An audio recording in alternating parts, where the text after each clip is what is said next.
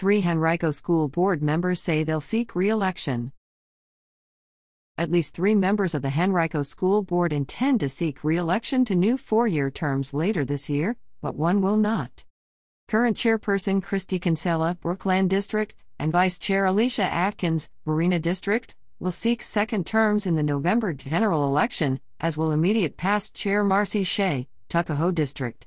All 3 confirmed their decisions to the Citizen recently.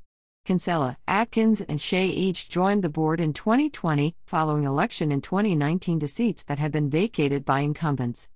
3 Chopt District Board member Mickey Ogburn, however, will not seek re-election after 9 years on the board. Ogburn came under fire in early 2021 after sharing, then deleting, an offensive social media post on her personal Facebook page, something for which she subsequently apologized profusely, saying she had not read the entire post before sharing it. The incident prompted her to resign as board chair. Fairfield District Representative Roscoe D. Cooper, 3, did not respond to a request for comment about his plans. Elections for school board members will be held as part of the November general election, which will take place this year on November 7.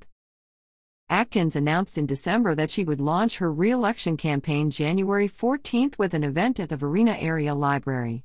She is an alum of Highland Springs High School and a mother of 3 and is first Black person and first woman to represent the Varina District on the board. Earlier this month, she became the first Black woman elected to a leadership position on the board. Kinsella and Shea told the Citizen that they are seeking re-election, though neither has made a public announcement yet.